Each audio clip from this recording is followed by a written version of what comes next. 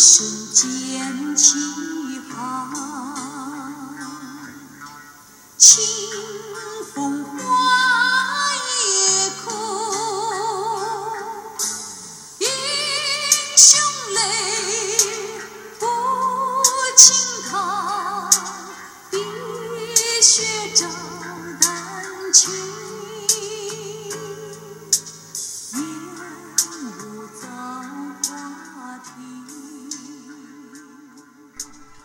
Hi, this is Brennan Davis from Bedrock Games and the Bedrock blog, and I'm here with Joel Clark, and we're here to talk about Heroes Shed No Tears for another episode of Wuxia Workshop. This is a film by Choi Yuen, but it's based on a Gu Long story, and it was released in 1980.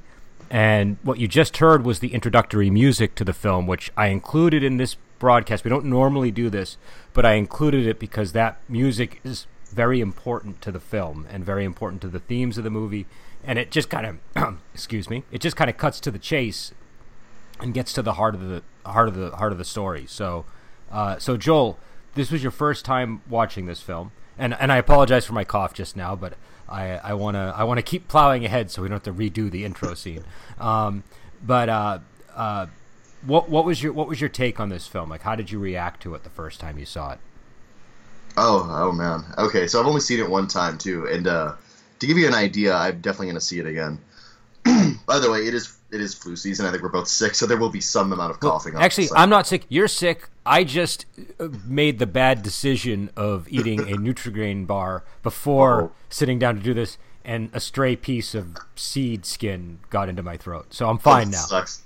Okay, well, moving on. My take on it, it's okay. I think I started a lot of these in a very positive note where I'm like, it's really good. Yeah. And I don't want to sell this movie short. It's not that it's very good. It's extraordinarily good, and it's rich. It's not dull. It's got this really great pacing where you really are only get to see the most impactful scenes, but it doesn't lose any cohesion for that. There's strong characterization from all the characters. There's a really immersive and interesting plot. There's a lot of really intense fight scenes, and there's a lot of variety in the fight scenes. There's these beautiful, like, the visual elements of this movie are really gorgeous. The way they set up scenes, the places and sets they use, the costuming is all really eye-catching, and it consistently finds new ways to draw your interest and attention. And it's got such a fantastic depth to it. This is one of the movies that I would. It's in my little winner's circle of, like, quadruple gold star super media, along with stuff like Mervyn Peake's Gormenghast and the writings of Thomas Ligotti, and like stuff like that, where it's not just about like reading or watching or whatever at one time. This is a movie that rewards your investment, and that's kind of my initial impression, and my ongoing impression as I was watching it was, I need to watch this again because I want to analyze it deeper. I want to know more. Yeah. I want to watch this with the knowledge I have now again. This movie is like The Godfather in that it's something that you immediately want to watch again as soon as you're done watching it. Not just because it's entertaining, but because it's just so deep and full, and it's got a great density to it that really makes it satisfying to watch, and I'm certain satisfying to rewatch. No, and I think you hit on all the crucial things too. The emotional weight of the movie, the visual appeal of it. It's a Choi Yuen film, and he's very good with the visuals, and this is one that you can really see that. And again, it has like, just this depth to it, and it's also the kind of movie, like, everybody I've shown it to has liked it. My mom even liked it. Do you know what I mean? Like I saw it with my mom one night, and she looked at me and she was like, "Oh, that was a really good movie." And that's not her typical reaction to these kind of films. Usually if I watch a film like this with a family member, they're humoring me. And yeah, I have that feeling. And so I just think it kind of hits you in the gut when you see it. When I first saw it, and again, we've covered it here on the podcast like 3 times, and I've covered it on my YouTube channel like twice. So this is, and I've covered it on the blog too. So this is a film that gets a lot of coverage on from me here. And so here we're going to talk about it in a slightly different way than we normally have. But I do want to give my recap of the plot, which is just, this is just a little snippet I wrote down. And I probably used the same snippet the last time I talked about it. But basically, it's based on a book by Gulong, and the story is following his master's instructions. Little Gao, played by Alexander Fusheng, descends down the mountain at a crucial time with a tear-stained sword and finds himself in the middle of a great rivalry between two powerful heroes.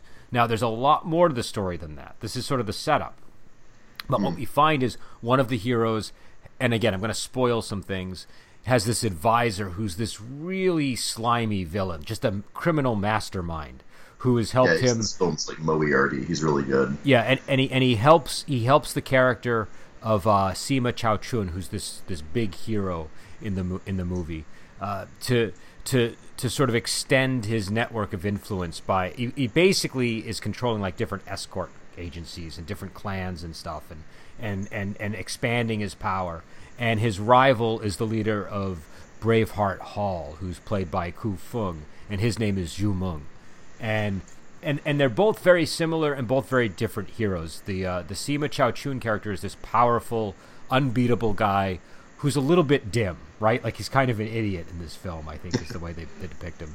And Zhu Meng is this passionate hero who is like a manly man, but he adores dance and gracefulness. And he falls in love with this woman named Graceful, or Diewu. Different points in the story, she's called different things. Butterfly.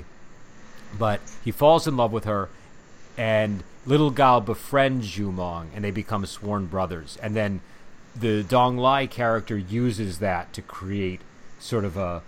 Not just create a rift between them, but completely destroy them in the hopes of paving the way for Sima Chao-chun. And as things come to a head, Sima Chao-chun realizes what Dong Lai is doing, and he resists him. He's humiliated and defeated, and then he and Zhu Meng have this incredible duel. But it's against the backdrop of this incident where Diewu cuts off her legs, or cuts off one of her legs, and so she's sort of dying in the background as this duel is unfolding. And the duel comes to an end when she is like on the cusp of death, and then the film sort of culminates with a big showdown between all of the characters and Zhu Donglai, and I'm glossing over so much, but okay, there's because that's if that was all of the movie, that would still be a really good movie. But in addition to that, there's this other subplot running with the assassin with the wooden box. Yep. Which has its own emotional resonance, and it fully pays off and realizes during the runtime of the movie. And like, there's so much going on with like the development of the villain, and like because you get to see more and more of how he is intertwined with this plot, and you see his development and his movements as a villain behind the scenes, and his little victories and his little setbacks and things. There's a lot happening in this movie. It's like an opera. And all of it is harmonized in this spectacularly unified way that I don't even know how I'd approach, like, making something of this, like, scale and complexity and depth that is so watchable. Like, the movie does do one thing that makes it a little hard to follow, but actually it's not bad structurally when you get right down to it, because it will show you the outcome of something first. It'll show you this thing, and you're like, what the hell just happened? And then immediately it will slow down a little and back up just a touch and explain that thing to you.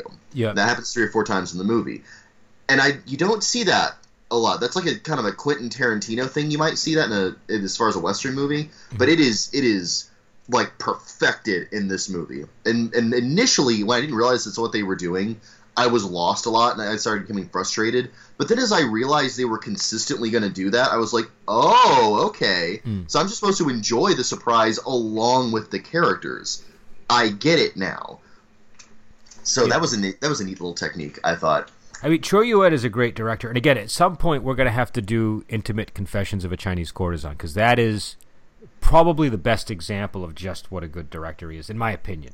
The title often throws people, but it really you once you see the opening scene, you'll know exactly what I'm talking about. And Brennan, I have learned one thing about wuxia movies from this whole experience with you, is that I will never judge one by its title. yeah, no, that's a very good point. Now I will say the title is not misleading. The title is indicative of the kind of content of that film, but it's not just this like exploitative sort of, you know, film that, you know, uses sex to kind of sell itself. It really is it really handles it in a way that's like just it takes the subject very seriously, you know, it's one of his most beautifully shot films.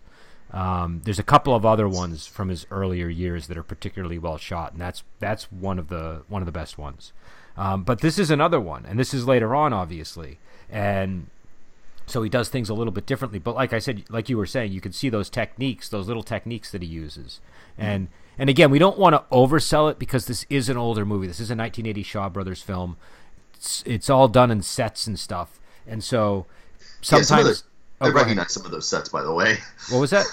I recognize almost every set, by the way. At this point, been like, okay, I know where they got this one first. Yeah. Oh, that's the pavilion that they use in every movie, and that's this. And they just moved this around, and yeah, you do start to notice all of the structures. But a lot of times, what happens is people will be imagining a film from the '90s or the 2000s or even today when I describe a movie like this, and so I don't want to mislead anybody. It still is an older film. But by the standards, it's really good. It looks visually very, you know, it's carefully, like, not only the shots carefully framed and everything, but like you can tell the outfit coordination is very carefully selected to match the drapes and match the tone of the wood, and like everything is just sort of thought of almost like it's a painting. Oh, and also, speaking of the sets and the set design, even though I did recognize them, they have very distinctly unified the character of different areas in this movie with the characters that inhabit them, such as that there's a strong through line that connects them in your mind. There's like an emotional resonance that brings the sets to life as characters. So even though they were working on what is clearly a very limited budget, and they were reusing sets from other movies, or maybe they originated this movie and they reused them later, they still were able to bring forth the actual environments as they existed within the context of the movie so far forward in your mind that they have the same kind of that they have a sort of impact on me as an audience member that I usually reserve purely for characters. I was like, oh, I know where they are now. And so you're never lost in the movie, and you always kind of know why a scene is set in the place it is set. So I don't want to. Again, it's not a 90s or later movie. So, you know, if you're looking for flaws in it that like a more modern viewpoint would see, yeah, okay, you know their sets, you know their matte paintings, you know that, but. That's like judging like Sinbad, the Golden Voyage of Sinbad, by those standards. Yeah, that's exactly what it is. That's exactly the right comparison. This is like the Shaw Brothers movies have almost a golden age of Hollywood look to them. Do you know what I mean? They got like that when like all the sets in the studios were really big, and you know, and it uses the set structure that it has very well, and I think that. A lot of times that's more evocative.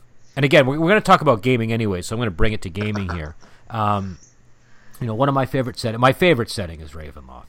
And the thing that sort of drew me to Ravenloft was the artwork of Stephen Fabian.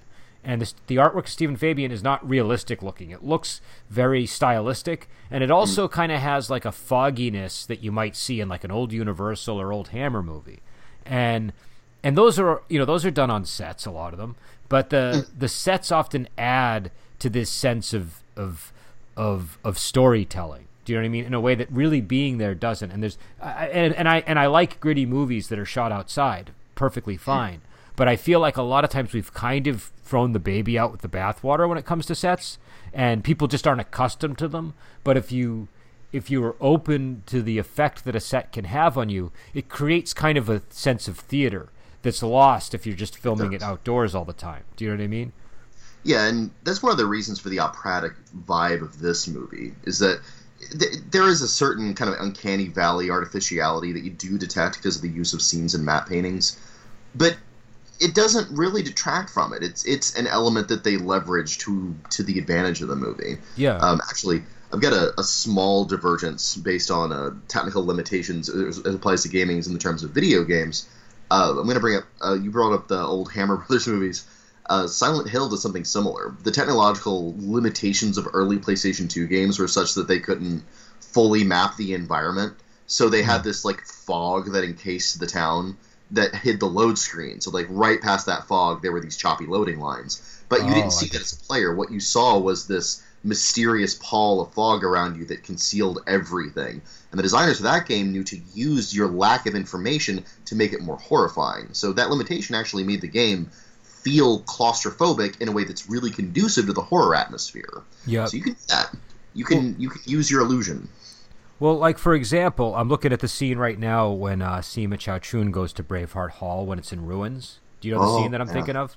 And, yeah, I know. And like, the whole place is in ruins, and there's like a really beautiful sunset that's obviously not a real sunset in the background. And there's this blind beggar, I think, who kind of, sort of very dramatically tells him the story of what happened to Braveheart Hall and how Cleats, the guy with the funny hair, sacrificed himself in the big battle. And scalp. Yeah. And yeah, he frequently has that setup in movies that he's in, that actor. I don't know why. But that scene, that wouldn't work in a real setting. Do you know what I mean? Like that, like the fact that it's a set is what makes that scene so gorgeous. And it also, I feel like the sets can actually immerse you more once you buy into the staginess of them. Do you know what I mean? Like it's it's kind of like how a cartoon can sometimes draw you in a way that a live action film can't. Absolutely. Yeah, it's that sort of effect. The surrealness of it. It's dreamlike in a way, and it kind of pulls you in more. It is, and it makes it. Whenever you are able to control the environment with that degree of detail and specificity, and you can do that in a cartoon, you can do it with a set, you make it a stronger element that a writer or a director or someone who's using that visual media can use to make a part of the story like obvious to you. Like to give another example, the movie Akira and the manga that it's based off of, the setting of that, the environment of that, and the fact that the artist could control it with 100% capability made it feel like this huge, impersonal, industrial nightmare of a place to live. And you can take pictures of a city, but you can't really do that unless you have a set. Yeah. You can't really contrast, for example, Die Hard, which was shot on location a lot in an actual building. I think I might be wrong there, but it looked like an actual building versus like Dredd, the more modern Judge Dredd movie, where they have a bunch of sets that are made artificially to look very much like an industrial hellscape. Yeah. One of them feels like a nightmarish tower of a distant and hideous dystopian future, and one of them just feels like a modern office building. Yeah. And that difference in tone is only possible because you have the ability to control the environment of the set, which you can't get if you're just filming a city. Another good example would be the 92 Dracula film, which used a lot of sets. Yeah. And that's probably the apex of like what you can achieve with using sets. And I think at their best, Shaw Brothers movies, they get into that territory of it just really creates atmosphere. Now, one of the things I wanted to go over too is I wanted to get your reaction to different parts of this film, because I've given my opinion on this a million times, so I don't think people are probably bored to tears with my thoughts. But what did you feel about the leg chopping scene? Let's start there, because that's one of the more striking scenes in the film. It is. It is like a song and dance number, which I wasn't prepared for to start it off with. And actually, you know what? Because a lot of people might not have watched the movie before, why don't I explain what happens in the scene, and then you give your reaction. Let's give them the whole thing first, and then I'll give you my reaction. So there's a whole lot of stuff that happens leading up to this, but basically, Little Gao and Jumung are both invited by Dong Lai to the same banquet. using Daewoo as kind of the bait, basically. I think she invites both of them, or she invites little Gao, and and somebody informs Jumong that she will be there, basically. And the whole purpose of it is to get them to both be there, and to have it revealed that little Gao has slept with the woman that Jumong is in love with, and just destroy them all in one sweep there. And when Daewoo realizes that she's been used, when Graceful realizes that she's been used, she speaks to little Gao and tells him that she was like, her love to him was real. And then she speaks to Jumong and she asks if he, she says something to him to the effect of, "You really admired my legs," or something like that. And he said, "Yes, they're the most graceful legs in the world." And she cuts off one of her legs and hands it to Jumong, and he freaks out.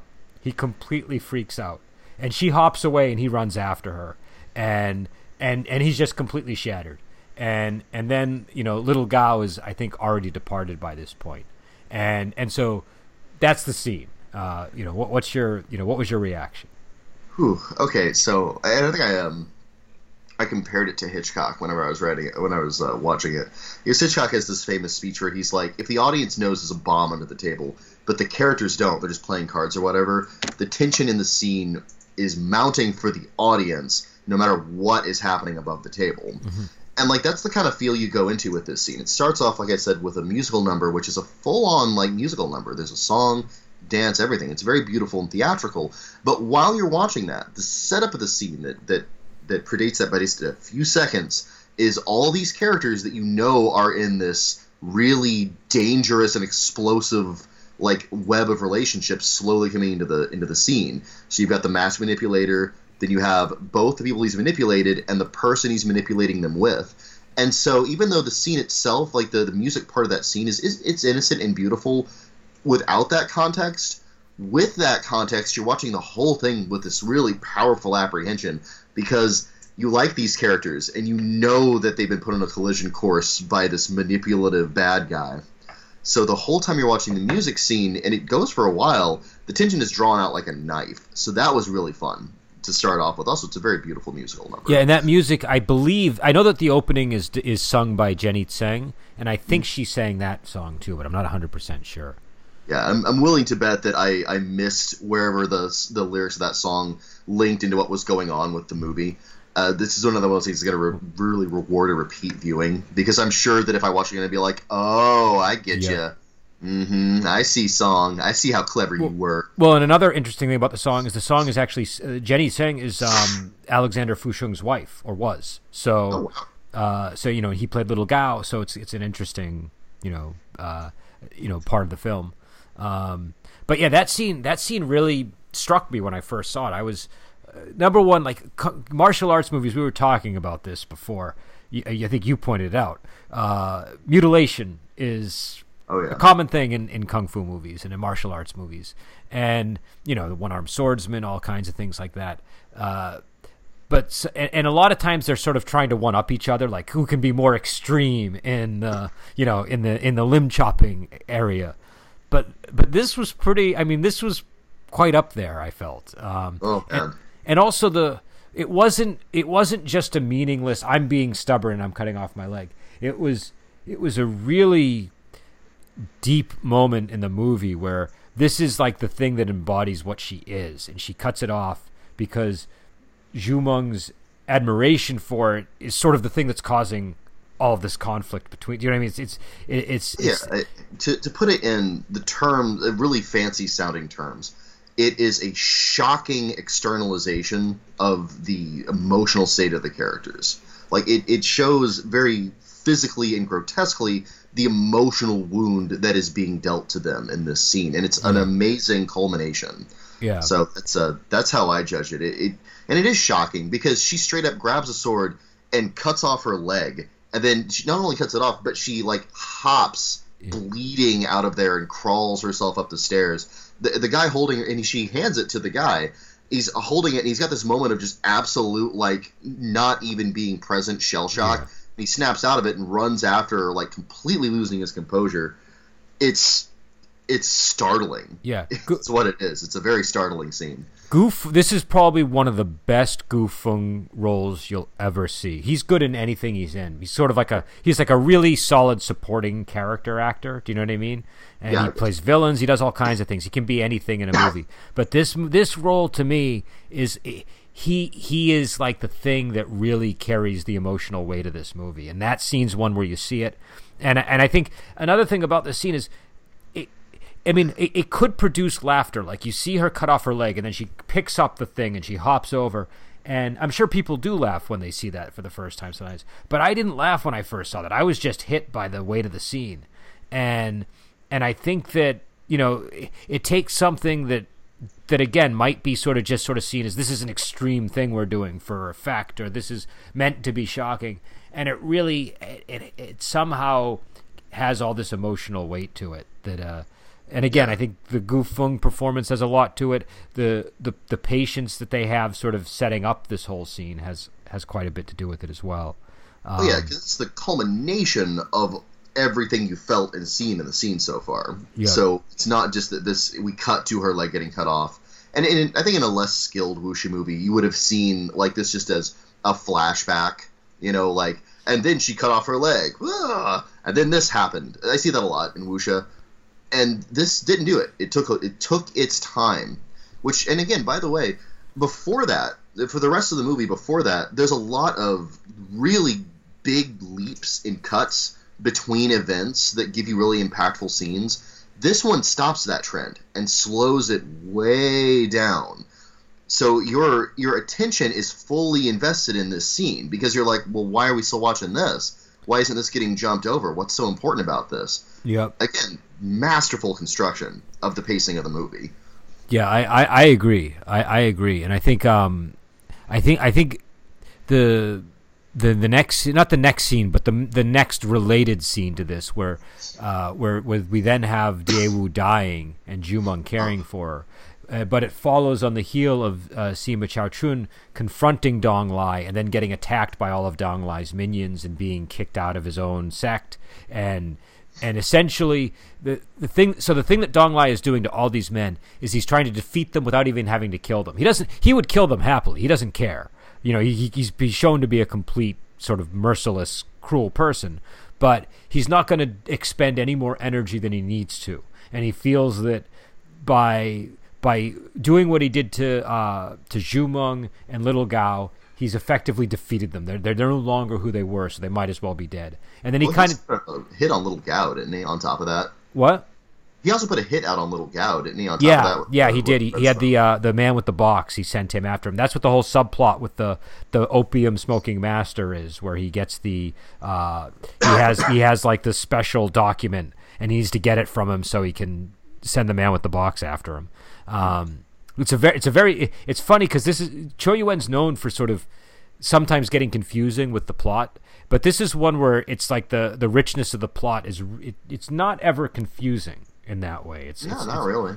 And so, but anyways, in the and so Sima Chao-chun is literally face down in the rain. And doesn't, and he has no confidence in himself anymore, and he just basically realizes his whole empire is a lie, that it's all been built by this Dong Lai guy who's been using him, and he could have pretty much basically what Dong Lai is doing is he's creating an empire, and he needs a face for that empire, and Sima Chao-chun was the hero that he needed to serve that role, but it could be anybody else, and so.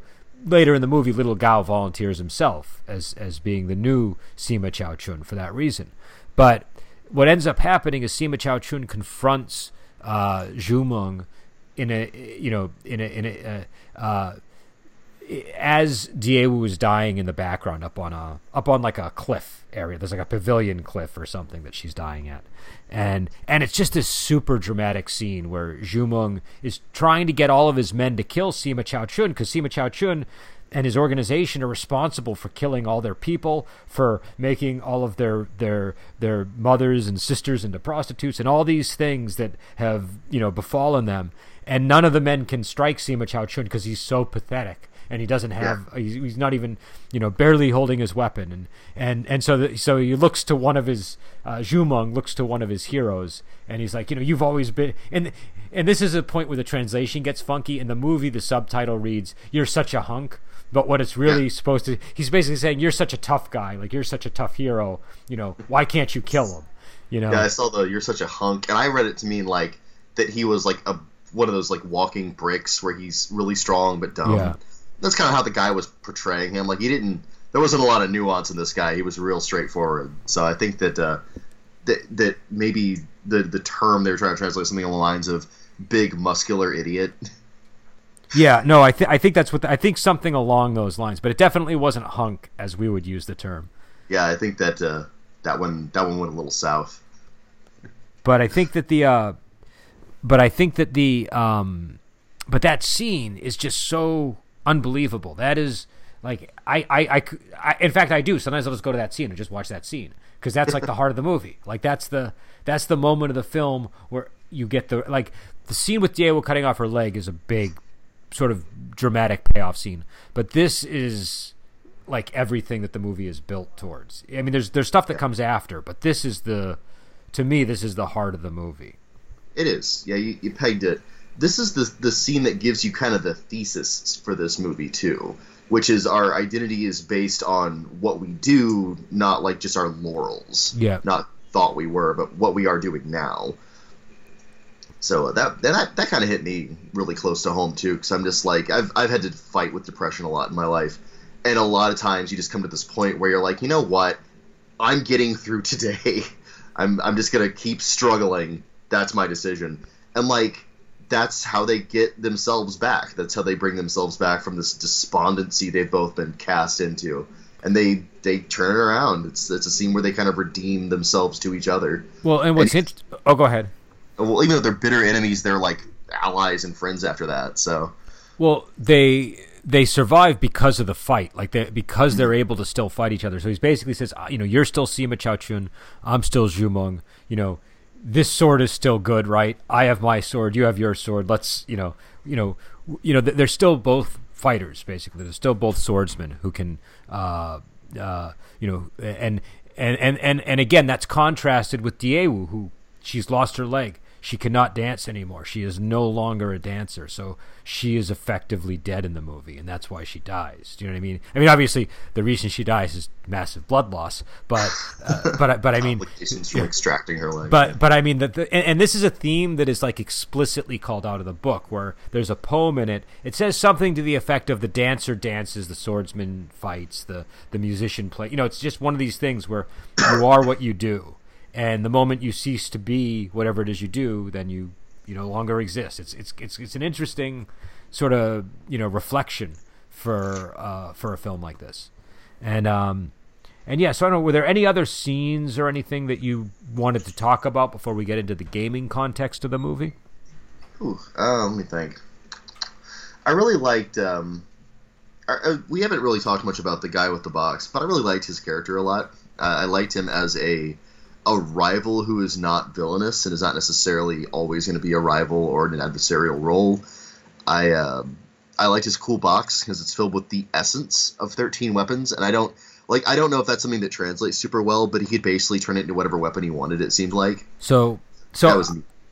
Let's talk about. So number one, this is where I think the James Bond influence comes in the movie, because you have this device that it's like right out of a spy movie almost. And Gulong has a lot of these kinds of things, and this is in the book. I can't remember exactly how it functions in the book, but my impression of it has always been that, if I recall, it's got a lot of moving components in it and a lot of parts. And if you're sufficiently intelligent and sufficiently agile, or dexterous, you can put together a weapon on the fly to respond to pretty much any foe that you're facing.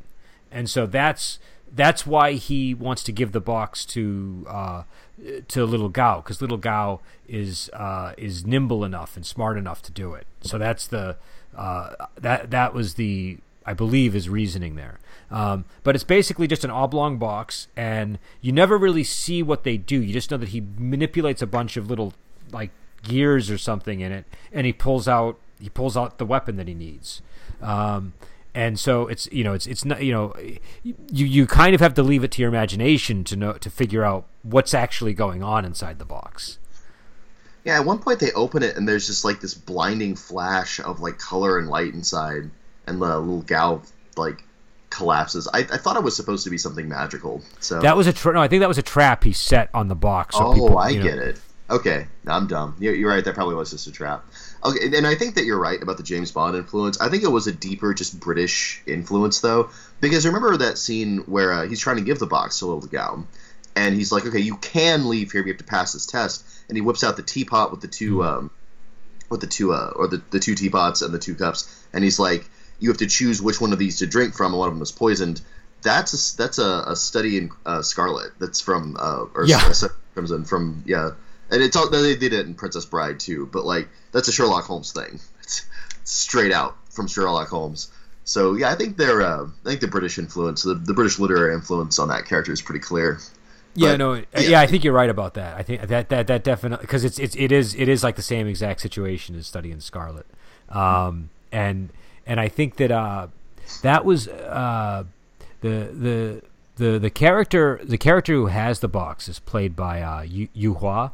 And I'm probably going to mispronounce his name, but I think his character's name is Zhao Lei Suo, or something to that effect. I don't know exactly how it's pronounced, but it translates, I believe, into teardrop or tear stain. And so the way it was explained to me is when you're reading the book, you just keep seeing this name that says tear stain all over, blood stain all over the it's a I think it's bloody tear, blood stain, something like that. But don't quote me because I don't know Mandarin. But it's is it Mandarin? I think it is. Well, I mean, the version we saw, I think was I think it was Mandarin. But I think the names on the Hong Kong Movie Database might be the Cantonese versions. I don't know. But either way, he is a really interesting character. It's also a really cool role for Yu Hua, because this is Yu Hua after he's really been, a veteran actor for a while. If you go back and watch, have you seen Come Drink With Me yet? I don't know if we've seen that. Oh, Christ, I don't remember. Probably not. So Come Drink With Me is an early Cheng Pei Pei film. We'll probably have to watch it at some point just to cover all of our bases. But it's also an early movie that he's in. And he's very young in that film. And the difference between him in that movie and this movie could not be more striking. And it's purely a product of he's just a veteran actor now. And he is so thoroughly owning this role as this character. And so again, I think that's another reason why this movie really works. A lot of the actors they're really experienced at this stage. Like between him, between Gu Feng, and between Alexander Fusheng, who's at a sort of a physical peak. In fact, I think he might have injured himself during this film. I think he broke his leg or something while filming this. And Derek Yee is fabulous as Zhu Donglai. That's a really good role for Derek Yee, in my opinion. But yeah. So I don't know, any other scenes or thoughts? There's a lot to appreciate in this movie. No, I will leave with the caveat that I want to watch it again, and I think that if you're interested, this is on Amazon Prime. Yep. You should watch it probably more than once to get a lot out of it. It's definitely one that's worth your time and your investment. Yeah. Here's what I'll say: go to Amazon Prime, look up Heroes Shed No Tears. Make sure it's the 1980 version, because there's another movie called Heroes Shed No Tears that I think came out in the mid 80s. That's a totally different kind of movie. So make sure it's the 1980 version by Cho Yuen, and watch the beginning with the music. And if you don't feel like you want to keep watching after that, then fine, back out. But if you feel intrigued, continue watching. And like you said, it's on Amazon Prime. So if you have that service, you can watch it there. It's a really good movie, in my opinion. I watched it like 5 times. After I watched it, and then I immediately watched it again, and then I watched it the next day, and then again, and I just kept watching it. Yeah, I could see that reaction. Like, I seriously want to watch it again, and not just because it's dense, but just because it's entertaining. Like, a lot of movies that are dense like this tend to drag at certain parts. Yep. This is nothing. There's no fat on this movie. It goes right to the heart of every important scene. It skips over everything unnecessary, and it has a powerful unity that makes it so that you're never lost while you're watching it.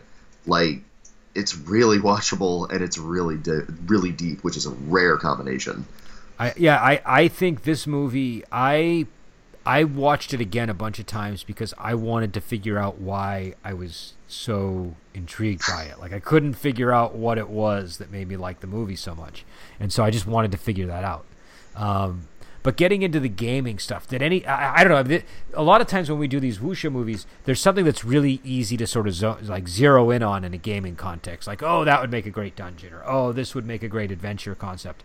This is a little bit more difficult, I think. I think there's a lot that's gameable here, but it's one of the movies that it's one of the reasons why people perceive wuxia as a challenging genre to game, because this one relies entirely on the drama and certain things happening between the characters. So I was curious what your thoughts on the gaming of it would be.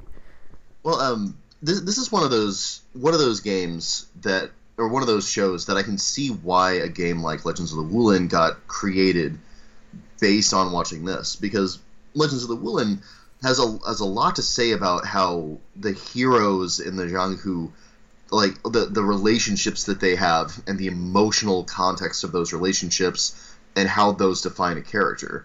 And so it's difficult to gamify that in a way that it's easy to like gamify, like, say, a dungeon, like a kung fu dungeon or a kung fu technique or a power, something like that. That's something that you can pretty easily put mechanics onto.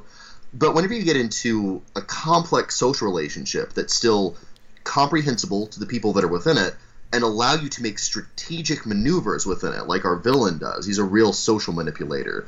That's something that's a little more sophisticated. Yep. That requires like this framework of being able to like put relationships in the context of them in some kind of like key, and it's hard to map that in the way you can map a geographic location.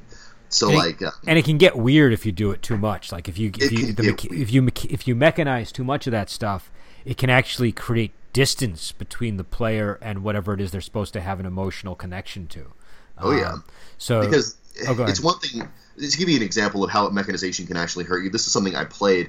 I had a character in a classic D&D game who was a paladin, and his name was Terrell because it's a cool name, and shut up. He was lawful good, and he kind of got lawful dark. At a certain point, he became an inquisitor, and at one point, he was on the penultimate encounter. It was the mini-boss before the main lich who we were trying to vanquish.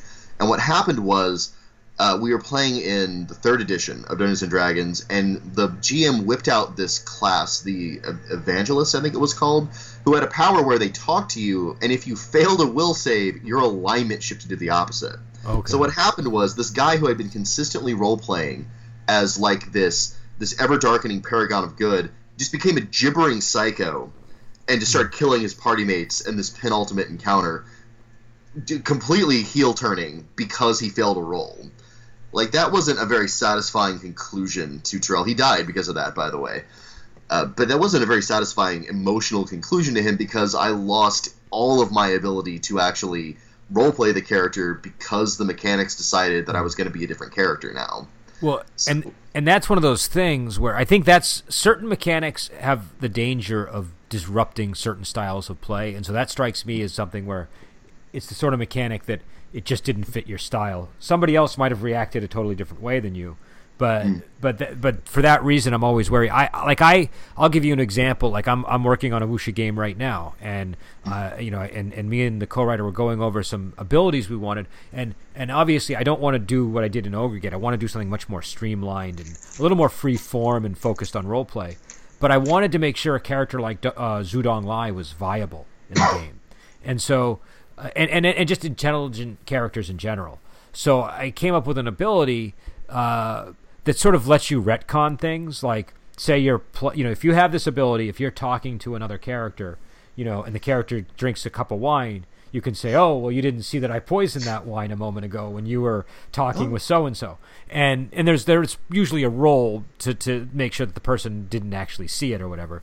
But it's a retcon, and it's not going to work for a lot of styles of play. Do you know what I mean? Sure. And so what I did was I tagged it as optional style because I knew some people are just not going to like it, and it's got to, so the GM will probably need to approve it to let it in the game.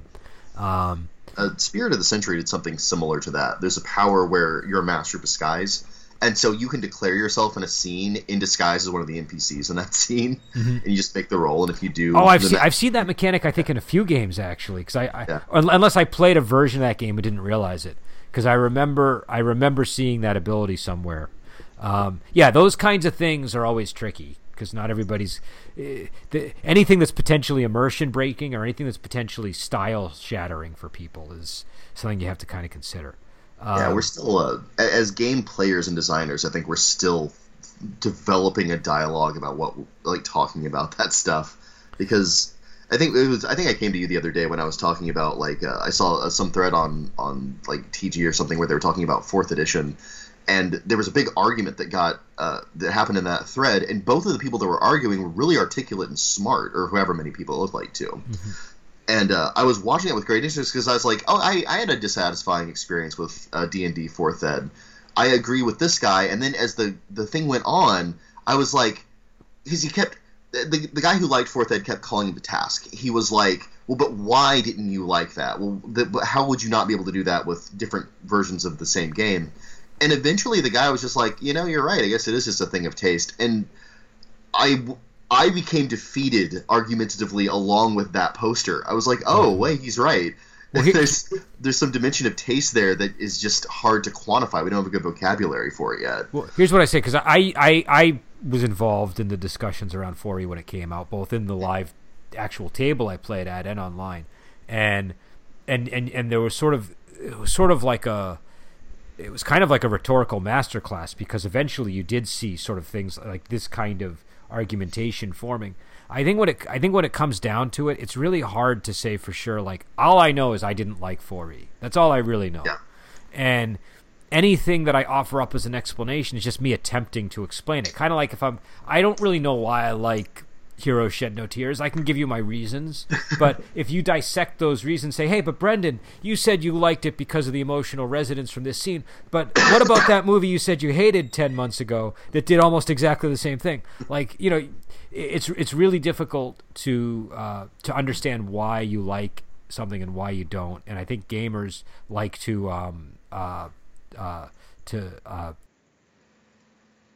we're an analytical bunch. I'm sorry? We are an analytical bunch, and I think that maybe that there's a point of regression with analysis where we're kind of going below the threshold of why we ever really liked it. Like, I mean, in a very brief way, I liked Heroes Shed No Tears because it brought me on a emotional journey that I enjoyed in a way that was palatable to me and immersed me. That's the real reason I liked it. And you can do all the same stuff that Heroes Shed No Tears did and fail to do those things for me as an audience member, and I won't like it. And no matter, you could regress that analysis to the point where you're talking about the scene structure and the pacing and the characterization and the elements and even the things that happen, and you won't necessarily hit on why it had that impact. Yeah, no, because it's personal to some. And just to get it back to the 4E thing, I think what was going on a lot is like we were really struggling to come up with like, well, I know I don't like this mechanic because it's jarring to me for some reason.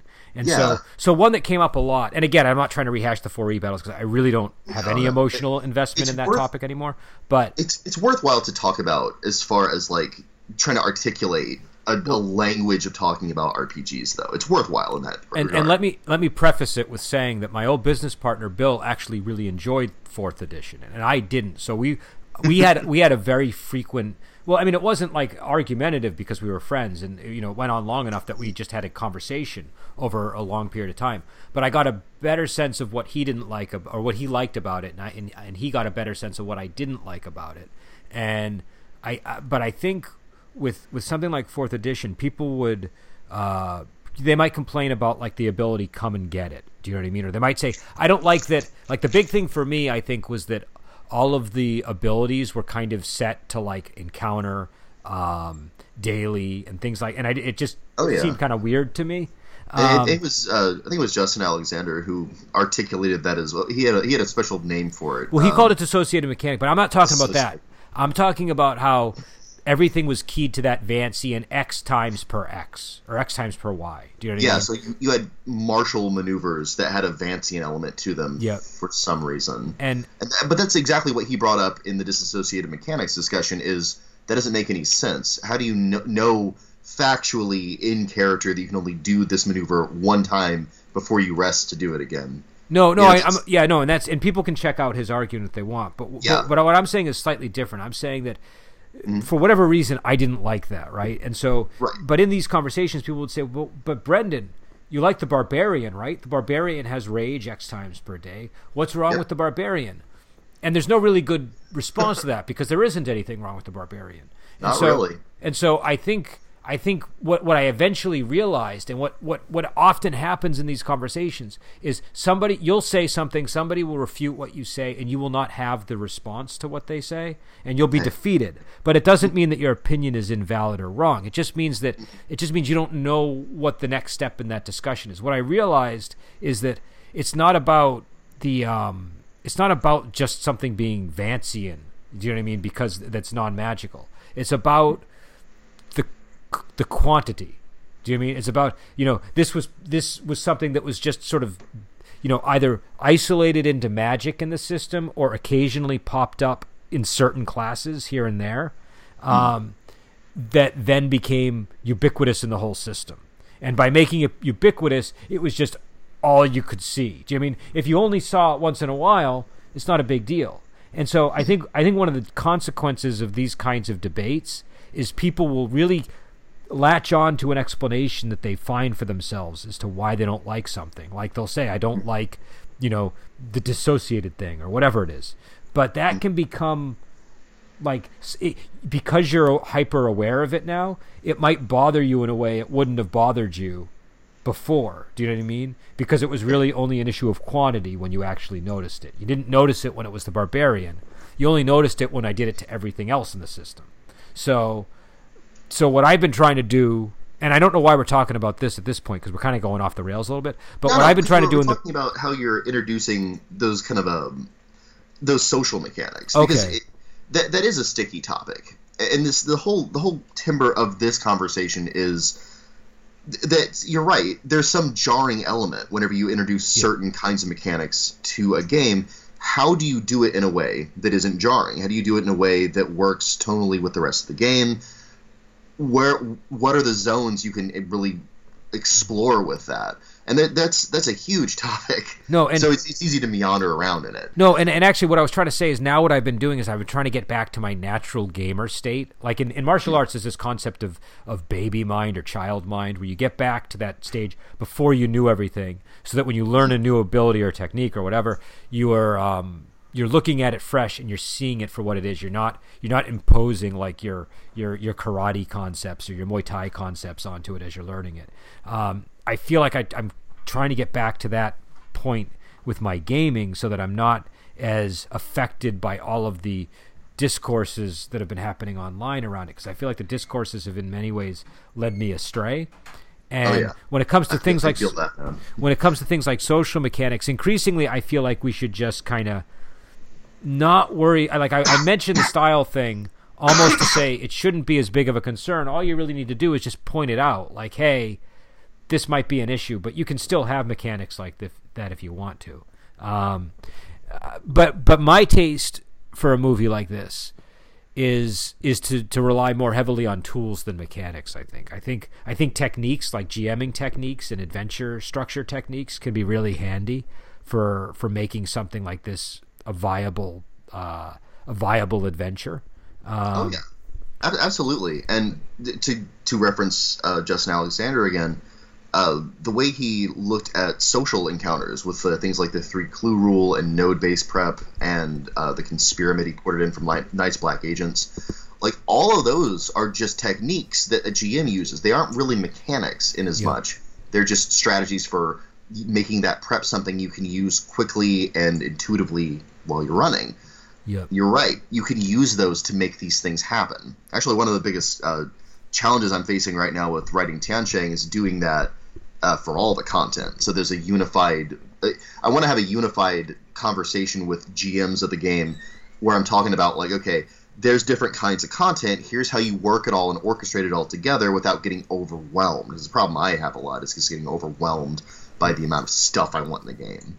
What I would say for a story like this is what you probably want. Number one is you want to sort of what this movie has is like a really clearly drawn martial world, and so you want to have a populated martial world where you know who all of the major sects are, who the sect leaders are, things like that, and what all of them want, and but at the same time, it's got this enormous simplicity because everything's being folded in to Sima Chao Chun's escort company, right? So like that, it's a very binary martial world. You have Sima Chao Chun and you have Zhu Meng, and so it kind of simplifies things. But basically, you need to have this. You need to have these characters and the sects in place, but you also need a villain.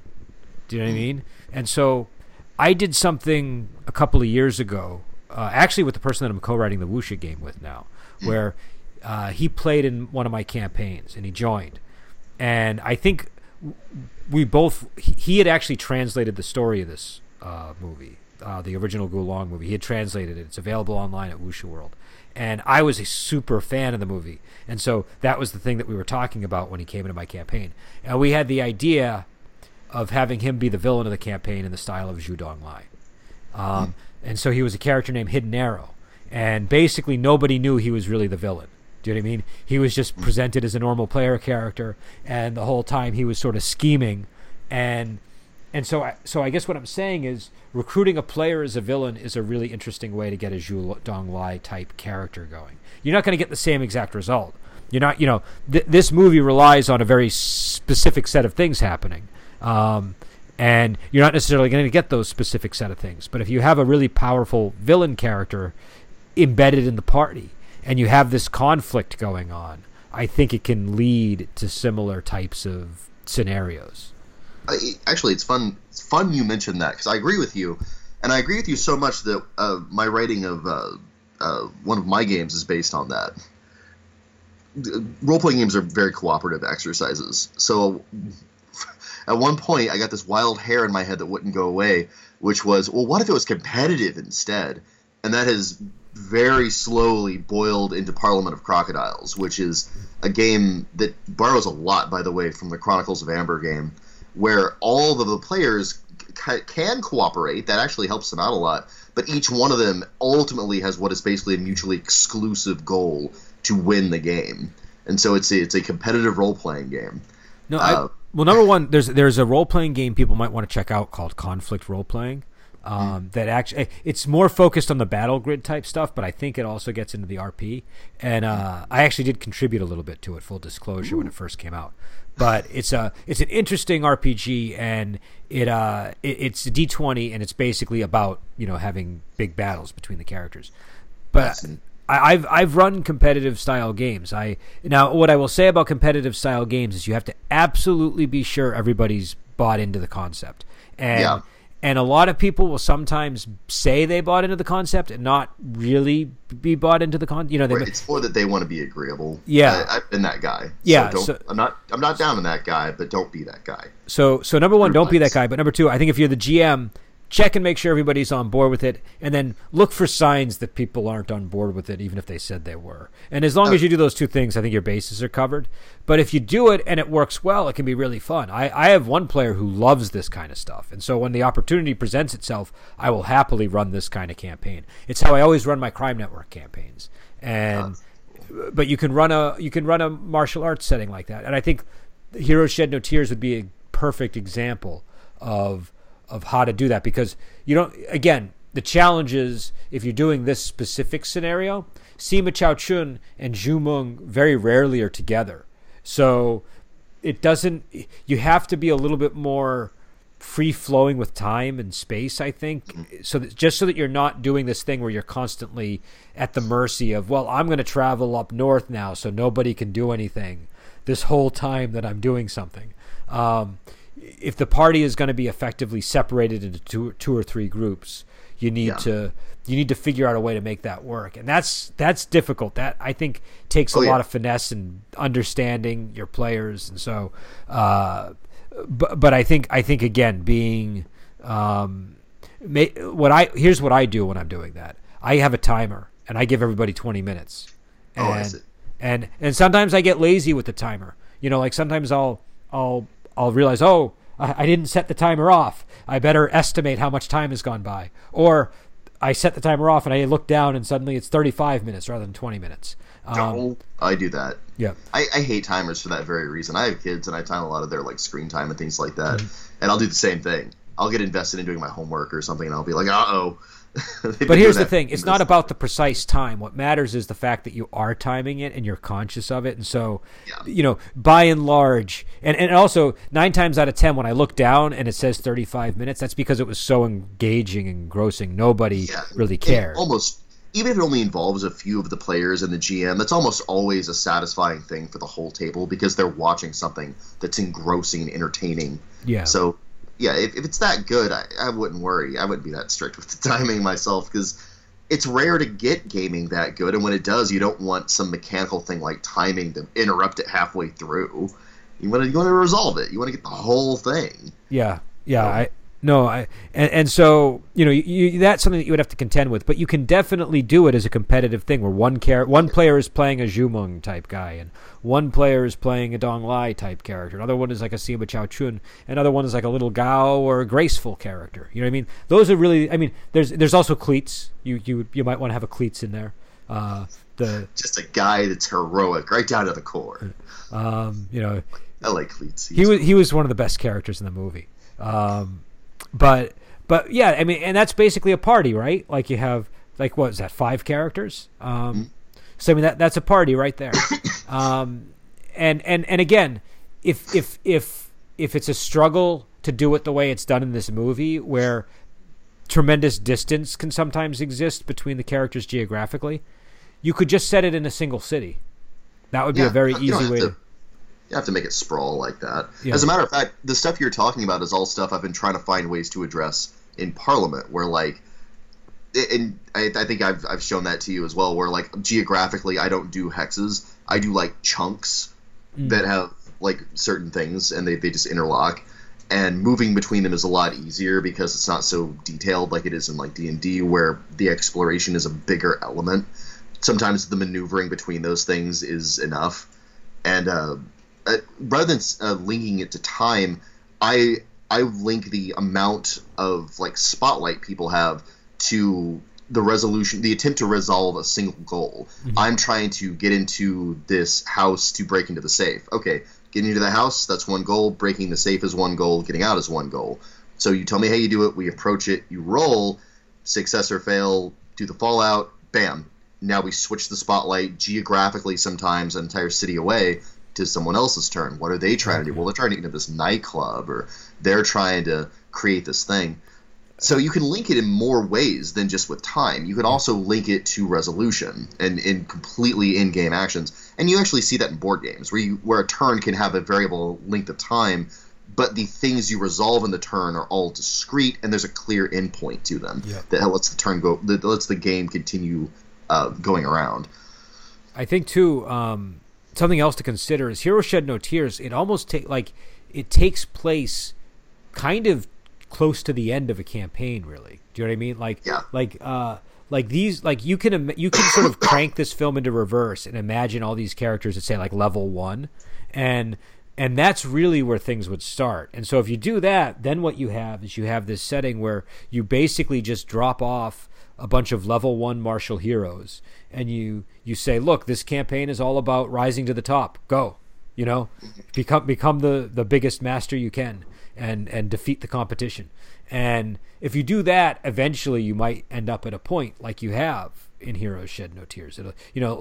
Like for example, in my Bonebreaker campaign, I can't remember what I called the campaign, but whatever it might have been my Disciples of Bonebreaking Sect. I think it was the second big campaign I ran. I have a bunch of logs of it on the blog page, but basically the characters were unleashed into the world and told to rise as well as they can.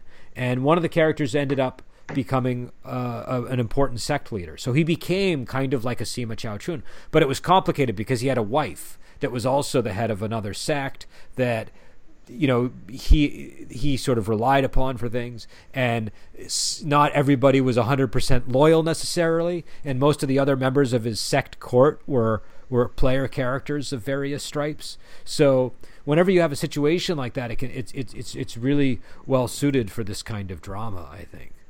Mm-hmm. And yeah, again, that's something I'm going for in Parliament. I didn't mean to talk about my game a pile this no, that's podcast. okay. That's totally fine. This is the stuff that that excited me enough to continue working on Parliament, which is going to be forever away. But like the idea that you just drop in really low level, and in Parliament's case, it's a bunch of monsters, vampires, and werewolves and such. But you drop someone like that into a big city with a lot of potential, and you're like, okay, the goal of the game is to become the biggest king of the monsters in this city. Go. You're right. You make things. You have to ad hoc solutions to the evolving tactical landscape. You have to bring together imperfect fusions of street gangs and dark magic and armies of sentient rats and all this stuff. And it makes a much more unique and it essentially customizes a game setting for you. Because like a lot of times you'll come into a game setting after it's already kind of accreted and becomes something a little more solid, and so the players are there just kind of enjoying what's already there. But when you have a hand in creating that, it makes a wonderfully textured kind of thing, with a lot of holes that arise naturally. This guy. There's a secret entrance to this place that we forgot about because we installed it back then when we first made this, and then we forgot about it later on. This guy's not really loyal because when he was brought in, we just had to pay him, and we've been paying him less and less as time goes on because we don't have as much of a use for him, but he's still in a position of power. All that stuff happens naturally as you just kind of haphazardly stitch together the Frankenstein monster of your organization as a player, and that gives the rival players, or even just a completely different third party, all these wonderful launching on points to attack the integrity. Sorry about that. That was my medication alarm. That was the shill alarm. It means shut up, Joel. No, that was my medication alarm. But I think the thing about that too is that players love building things. Do you know what I mean? Like it's really enjoyable to build up your own sect. And if you do, like that player character that had that sect of his own, that meant so much more to him than if I had sort of plopped him into a campaign where I said, boom, you're Zudong Lai, or I'm sorry, you're Sima Chao Chun, or you're being handed a sect and having actually built up a sect and taken control of it yourself would just mean so much more. Hand in the creation of the history of the sect, it's extremely immersive and satisfying. Yeah, so I would say consider starting before the movie takes place. Like instead of saying, okay, we're going to do. I mean, you can do it. You can say, let's play Heroes Shed No Tears. But instead, what you can say is, okay, I want a campaign that is going to have all the groundwork to get to Heroes Shed No Tears. Like it's going to have all the foundations will be there, and again, I think it's always a losing battle to aim exactly for what it is you're trying to emulate. Like saying, okay, it's got to be exactly like Heroes Shed No Tears. Don't do that. Just say, this campaign, I can see a Dong Lai emerging. I can see a Sima Chao Chun emerging. I can see the kind of conflict that's going on emerging. Maybe it'll be another kind of conflict, but whatever happens will be in the spirit of what is going on in Heroes Shed No Tears. It doesn't have to be a perfect match. I think a perfect match is kind of like seeing a beautiful garden and then just making one out of paper that's a perfect replica. Like, it's not as good as just going and starting your own garden that won't be identical, because at least you actually grew a garden.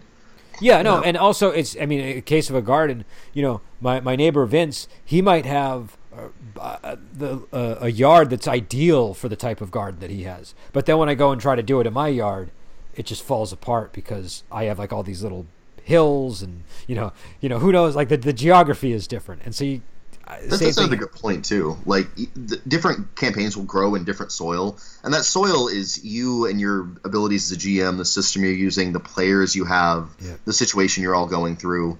Like, different campaigns can blossom in different things, and I think the best campaigns are the ones that blossom most fruitfully, not necessarily the ones that look exactly like the magazine, that are coming to some preconceived idea you have of the perfect campaign. The perfect campaign is the one you play and have fun in.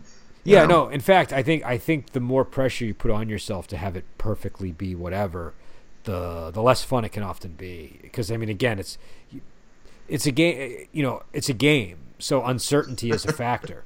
And if you have uncertainty on the table, you don't know how things are going to go. So you can't say, "Oh, well, Dong Lai will definitely betray Sima Chao Chun, and Daewoo will definitely cut off her leg, and that will make Zhu Meng freak out, and then they'll have a big duel." That's getting into really heavy railroading territory if you're the GM, or it's like a rigged system. Do you know what I mean? Like, where no matter what you roll or what you do, it will result in legs getting chopped off, hearts getting. I mean, and I think there's nothing wrong with baking in a degree of gravity that sort of encourages things to go in that direction, but it should. I don't think it should ever be like this has to happen.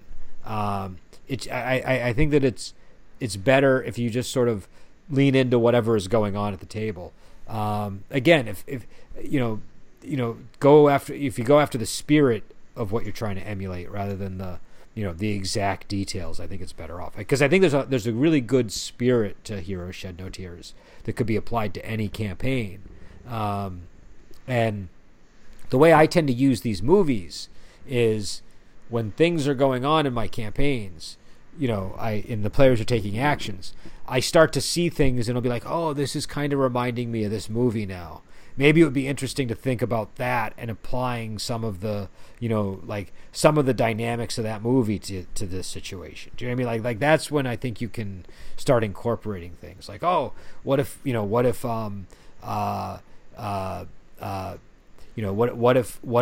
this character that they're putting all this pressure on all of a sudden pulls the Daewoo and not necessarily cuts off her leg, but does whatever she can or he can to spite all of the people that are putting all this pressure on them. You just start to see the opportunities that you might not see if you sort of find the connections to whatever it is that you're drawing on. But I think it's like a GM vocabulary. Like, you watch all these movies, you read all these books, and you get like okay, this is now the time to bring Godzilla to the table. Do you know what I mean? This is now the time to unleash the zombie apocalypse. Do you know what I mean? Like what it gives you resources, and so that's how I would largely use a movie like Heroes Shed No Tears. Yeah, it's too tightly plotted to try and recreate it exactly at the table, but the circumstances that gave rise to the things that are good about its plot, those are something you can bring to a table very easily, as long as you understand them. Strong emotional attachment, that very manipulative, betrayal-based villain plotline, a lot of interconnected and interwoven conflicting passions. All of that is something that you can easily bring. You didn't even have to do specifically a Wuxi game system to bring all those things into. I mean, because that's in a lot of ways that's Dune too. Yeah. That's Game of Thrones. No, thank you. No, that stuff's good. I mean, with this, I mean, it would be very easy to flip it and be like, okay, Sima Chao Chun and Dong Lai, they're NPCs in the martial world, and that organization is spreading everywhere, and the player characters are part of another organization that is being encroached upon by this one that's trying to dominate the martial world. And that could be that would be a really easy way to game it, because that doesn't require that anything specific happens. It just, it just uses the premise of the movie as a sort of background for your martial world, and it kind of bakes in the conflict of the film. But the players could just go off and, loot tombs or something if they really wanted to. It's nice to have just a couple of dungeons scattered in there on top of that, because your players will get bored and they'll want to stab some goblins. Let them do it. Okay. But yeah, I think that would be another way to do it. But again, and also the box. The box is something you could totally rip and turn into. How would you do the box? I'm curious. I want the box to be a thing in games. I don't know how I make. I've never done the box itself. I've done devices like it. Like if you look at the Crocodile Sect book that I did for the Sex of the Martial World, there's a bunch of there's one of the guys in there is like a really good weapons engineer and weaponsmith, and he designs all these mechanical weapons that have special features that surprise your foes when you use them the right way. And so that's in the spirit of the box, but it's not the exact box. For the box, I think, number one, it's the kind of weapon where you can give it a little bit more power because it has this basic requirement that you have to be super agile and dexterous, and you have to be intelligent to even use the thing. So like, it's this good to use the box. Yeah, so like I might even say like, okay, the box so in Ogre Gate it requires a speed and a reasoning roll in order to even use it. You know what I mean? Like every time you use this weapon, you have to make a successful roll for each of those. And then if you do, you get the weapon that you need, which will maybe give you a small bonus against the foe that you're fighting. Do you know what I mean? Like maybe it's an extra wound, or maybe it's a bonus to an attack, or maybe it protects your defense. I think you'd have to kind of have floating bonuses that depend on the circumstances. Do you know what I mean? Because that's a box that produces a specific new weapon to deal with a very specific threat. And so depending on what that is, you would want to have wiggle room to apply the bonuses differently. Yeah, I could put it beyond bonuses, though. Like, I would almost want to run it like I'd run a puzzle in a game, like as far as like the opponent, because like it has that same element where like the last thing they do with the box is they make this kind of like sword grabbing like manhook weapon thing, and it's specifically designed as a sort of like puzzle trap where it has all these like elements that are puzzle elements to it, and that's because they don't have a long time to analyze this. It's instrumental in beating the main bad guy. It actually they use the lure of its clever trap nature to make certain it gets in his hands, so its weakness that they also built into it can be exploited to kill him, which they do. So well, go ahead. Well, the puzzle element of that is beyond just bonuses and rolls. That's an actual puzzle element. That's a move and counter move that exists, like just in the description of the weapon. But that's beyond just the numerical aspect of it. But that's why I was leaning on floating bonuses and doing it by circumstance, because I was kind of saying that like if and it depends on how much your players engage it. But basically, whatever they try to pull out of there, if they're very specific like that, then I think you should let them, you kind of, it's a situation where it's like a very much a rulings over rules type of weapon, where you really need to be able to say, okay, this is what you're trying to do. Here's the effect I think that is going to have if it's successful. Do you know what I mean? Thinking about the last weapon, because that is the ultimate weapon that eventually vanquishes the villain. It's the only way they actually outsmart him. You would have to make it so that it can capture weapons, and it can attack you if you try to get the weapon. But also, there's a secret release catch that allows you to get a surprise attack on them if they use it. Yep. And they're invested in it this one particular way. Like, so that last part, the first two parts I think you can do mechanically. Yep. That very last part, though, is descriptive. Like, you might make it so there's a roll they can use to, like a detect traps kind of roll to note that it does that. But, like, that very last bit, that very last actually clever twist is something that isn't just purely mechanical. You see what I mean? Well, you would let him get a detect roll to see the thing, and then if he doesn't succeed, in my game I would give them a surprise attack, which would that's what I would. And the damage would go from being a closed roll to an open roll, which is a massive increase, and that would explain why it would be so easy to kill him. I actually know what you're talking about now, because I've been reading Ogre Day. That's cool. That's a nice change of pace. Yeah, but that's how I would handle it. Again, but I think the key is you don't know what the players are going to. Number one, your players have to be super intelligent to come up with that particular one, and you have to be very generous in meeting them halfway to make it actually work, I suppose. But because that was a very perfect situation, let's assume that's all the case. You're never going to know that in advance, so you're not going to have like an hour to come up with all the details of the weapon. So at every individual step, you're going to have to say, okay, when he uses it to poke the guy's hand, it does X amount of damage, and they have to make a roll, or they just flinch and release it or something, and those kinds of things. You have to just kind of each step apply. This is what I think it would do, and I think that's fine. I mean, for some people, they might be upset that you're throwing this stuff into the ether that might never actually return again if the identical circumstances were met. But I feel like the purpose of it is for the GM to kind of act as a physics engine in that moment. And Yeah, so I think you kind of have to, or at least to make a ruling that's consistent with what you would expect. yeah, yeah, Speaking, going back to the conversation on the fourth, that was a thing that was brought up in that conversation. Is they highlighted this thing where in a lot of online argumentation, the assumption seems to be that your GM is a real jerk and does everything they can to kill you. And like the guy who was arguing against fourth was like, well, that was never an assumption back when I played. We should have an assumption that your GM is basically reasonable whenever we have these arguments. And I was like, oh, that's actually a good point to make. Well, I think and I think just to get back on that, I suppose, that was something that I definitely noticed when fourth edition came out. The people who liked it were often the people that had unsatisfying experiences with third edition and some of its excesses, and also a lot of it depended on how your group handled certain things, and if GM ran a game a certain way, maybe certain frustrations emerged that didn't emerge in another campaign. I mean, I think we all kind of know the lessons of that whole period, which is every campaign and every group kind of plays the thing differently. And I think when they released fourth edition, I think what happened was, I remember them putting that out and saying, this is absolutely the best edition of the game ever. Do you know what I mean? And when they said that, I remember believing that was going to be the case, because I was a little bit more myopic at the time, maybe. And then when it came out, I remember looking at me like, this isn't what I wanted.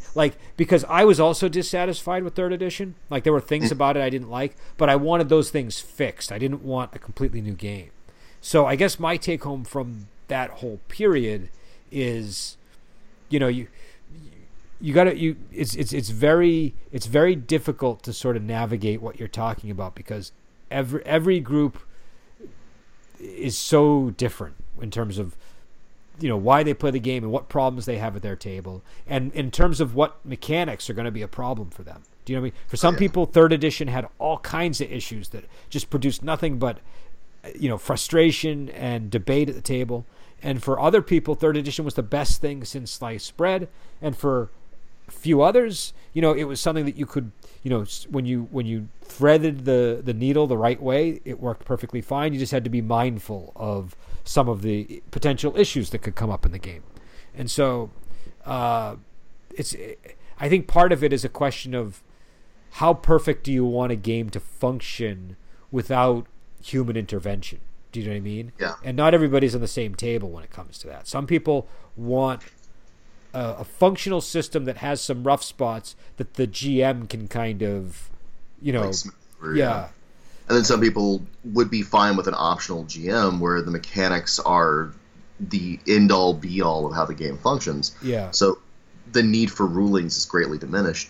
And I don't want to say that either approach is really invalid, because, I play board games. Those don't have a GM. Those are fun.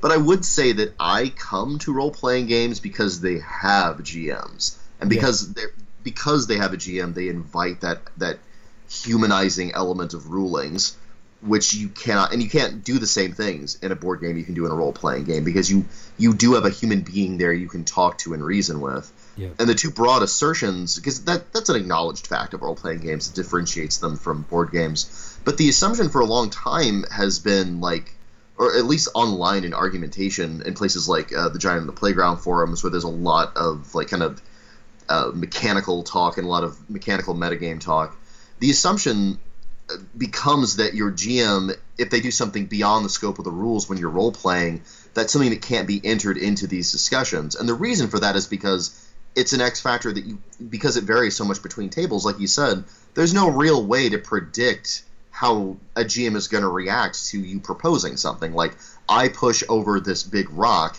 can be ruled like, okay, you push it over and it falls, or it could be make a strength check, or it could be make 3 strength checks and then make a save to see if you fall.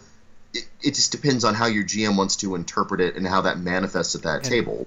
And some players will get really hung up on they'll really be maybe super critical of the GM, and some people won't. And I feel like a lot of it boils down to how much do you trust another person's ability to make these kind of calls. And my whole approach to play is, if Rob is running the game, I trust Rob's judgment to do that. I don't worry, oh, that's not how I would have done it, or he's forgetting about this important law of physics that should be applied. I don't worry about that. I just say, okay, we're in Bob's world, and this is how Bob runs reality for us. And if I'm playing in Adam's game, it's going to be different than Rob's game, but I know that this is how Adam does things. And this is, and so either way, at the end of the day, what you end up with is a fairly consistent world, because the GM is always going to be using their brain that they have. So, Rob is always going to be thinking in Rob terms, and Adam's always going to be thinking in Adam terms, and Brendan's always going to be thinking in Brendan terms.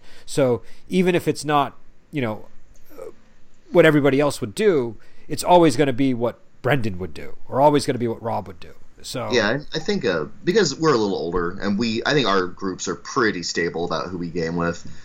There's not this sort of like casual, I don't know the people I'm gaming with element that we don't have to deal with that, you and I. But I think that does exist. I think there's a much larger chunk of people gaming now that don't like do anything aside from game with the people they're gaming. They're not just friends on top of that. Because back whenever we started gaming, it was these are your friends, and then you play a game. Yeah. Nowadays, it can get turned on its head where you meet someone because you go to their game that they've advertised, and so your first interaction with them. But But here's the thing: that's happened to me. Like my friend Rob, that's how I met him. I met him through gaming. He was looking for a Savage Worlds group, and I think I responded to something he posted. But we became friends. Do you know what I mean? Like I think. That's how I always approach this. I'm not just there to game with you. Do you know what I mean? I'm not just there to play because you're a body that's willing to move a piece on the table. I'm there to play because, number one, I want to play a game, but also I like to play games with people that I like and people that I can be friends with. So I feel like maybe there's a stylistic difference that some people have there, and I don't know if it's generational or not. But for me, it's I generally need to play with people that I consider myself friends with or capable of being friends with. And the moment I play at a table I don't like, I just don't come back to it. That's so you do the vote with your feet, I think is what they call that. Well, I mean, I'm not rude about it, but I've been to like games at stores and stuff where I was like, this group is doing things in a way that I just wouldn't do them, and I'm not gonna continue coming here. Do you know what I mean? Like I think it's the way I look at it is your time is precious. So don't waste your time, but also don't, like, I don't know, like sometimes when I see these debates online and people really sort of get upset about a GM ruling or whatever, I feel like you got to be a little flexible. You know what I mean? You got to be like an ounce of flexibility is important in a hobby like this. Assume good faith on people's part, unless they're really being jerks about something. I've had GMs that have, they were sitting there sharpening their pencil and eager to just make everybody miserable. But those are rare people. I haven't met many people like that. I've only encountered a few, but that's the thing. I will game with them all of once or twice, because as soon as they get really vicious, I'm not having fun, and I find some other way. I can play Mario Kart and have fun, dude. I don't got to be in your D&D game. Yeah. I'll find something else to do. I got 2 giant shelves full of books over here. I will find a way to be entertained, dude. I'm not gonna sit and do something that makes me miserable. But but speaking of which, we've been on for an hour and a half now, so I think we should probably end the episode here. What any parting thoughts on gaming or on Heroes Shed No Tears before we head out? The biggest parting thought I think that I've had from the kind of blossomed out of this whole conversation that we had about gaming is that make fertile soil.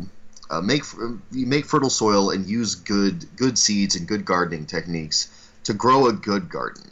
Whether you're making a really good movie or trying to run a really good game, understand what the elements that encourage those good things happening are, and then let the good things happen naturally and just guide them only when appropriate. So that's my parting thought for this whole thing. Okay, my parting thought is going to be a plug, which I think is fair because we've been going for an hour and a half, so how many people will actually hear the plug? But I have a free book called The Tournament of Dalu, and I would recommend it to people based on this conversation because it's a setting where it's done in a city, but it's a similar type thing where there's all these different power groups, and the premise is the players sort of wander into the city and rise through the ranks of the city in the the local martial world, presumably being criminals. So I think that you could have a similar type of campaign using some of the material from that book, and it's free. You don't have to pay a dime for it. Or actually, is it free? Yeah, I'm pretty sure it's free. I think it's a pay what you want.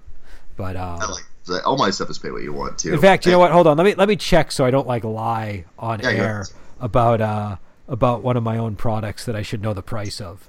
I've only got one, so I can't hold you that. You've got quite a few out there. Yeah, but this one's only a couple of years old. I should really know the answer to this one. I don't even remember what I wrote in the current draft of Lone Wolf Fist that's out there for sale. And that's been less than a year and my only product. So don't feel bad. So it's pay what you want. The suggested price is $4.99, so I'm happy to take that if anybody wants to pay that. But it's pay what you want. Almost every time I get actual money coming in to the Lone Wolf Fist, a lot of people just kind of grab it to check it out. Every time I get money coming in, it's usually like $5, $10, $15. Like, people actually put down a good chunk of change on it.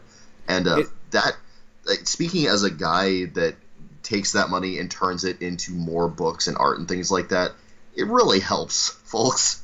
No, it does. It does. I mean, that's largely what it pays for, especially with a book like this. Also, a lot of it goes to my co-author in the book. I pay him royalties for that one. So, but yeah. So again, it's Heroes Shed No Tears. It's a really good movie. It's on Amazon. You can also read the story at Wuxia World, and it's translated by Deathblade there. And I really enjoyed that version of it. I'd never read it in Chinese, obviously, so I don't have a point of comparison. But I enjoyed reading the translation, and I would highly recommend it. What I would recommend is watching the movie first, then maybe checking out the story, because you'll have sort of like a visual to hang all of your names on and everything. So I think that's a good way to go about it. And yeah, so we'll be back on. I think our next movie is supposed to be, depends on if we can all get a copy, a Chinese ghost story, which I'm really looking forward to covering again. Trying to wine and dine David Ramirez into coming and talking with us. It's been a little difficult. He's had some, because he's a dual citizen of China and Mexico. Like, there's a lot of stuff he has to deal with. So he's currently dealing with some of it. But yeah, I'm trying to wine and dine. Is he residing in China or is he residing in Mexico? I think he resides in China, and then he will consistently visit Mexico. He's so much bureaucracy the guy's going to deal with. I've heard it's getting harder to reside in China as a foreigner too. He has a lot to say about it. So, I mean, things are changing there from what I've gathered. Things are changing quite a bit. So on that note, I suppose we will head out, and I think we still have another episode of Doctor Who to cover, probably on Wednesday or Thursday, hopefully, and then on Friday, I think we're doing Flying Swords of Dragon Gate Inn. I know that we were supposed to do it like 2 weeks ago and then the week after. I got confused with the schedule and there was some cancellations. So last week we did another movie, and this week I think we're doing Flying Swords of Dragon Gate. But don't hold me to it. And all right, until then, we will talk to you later.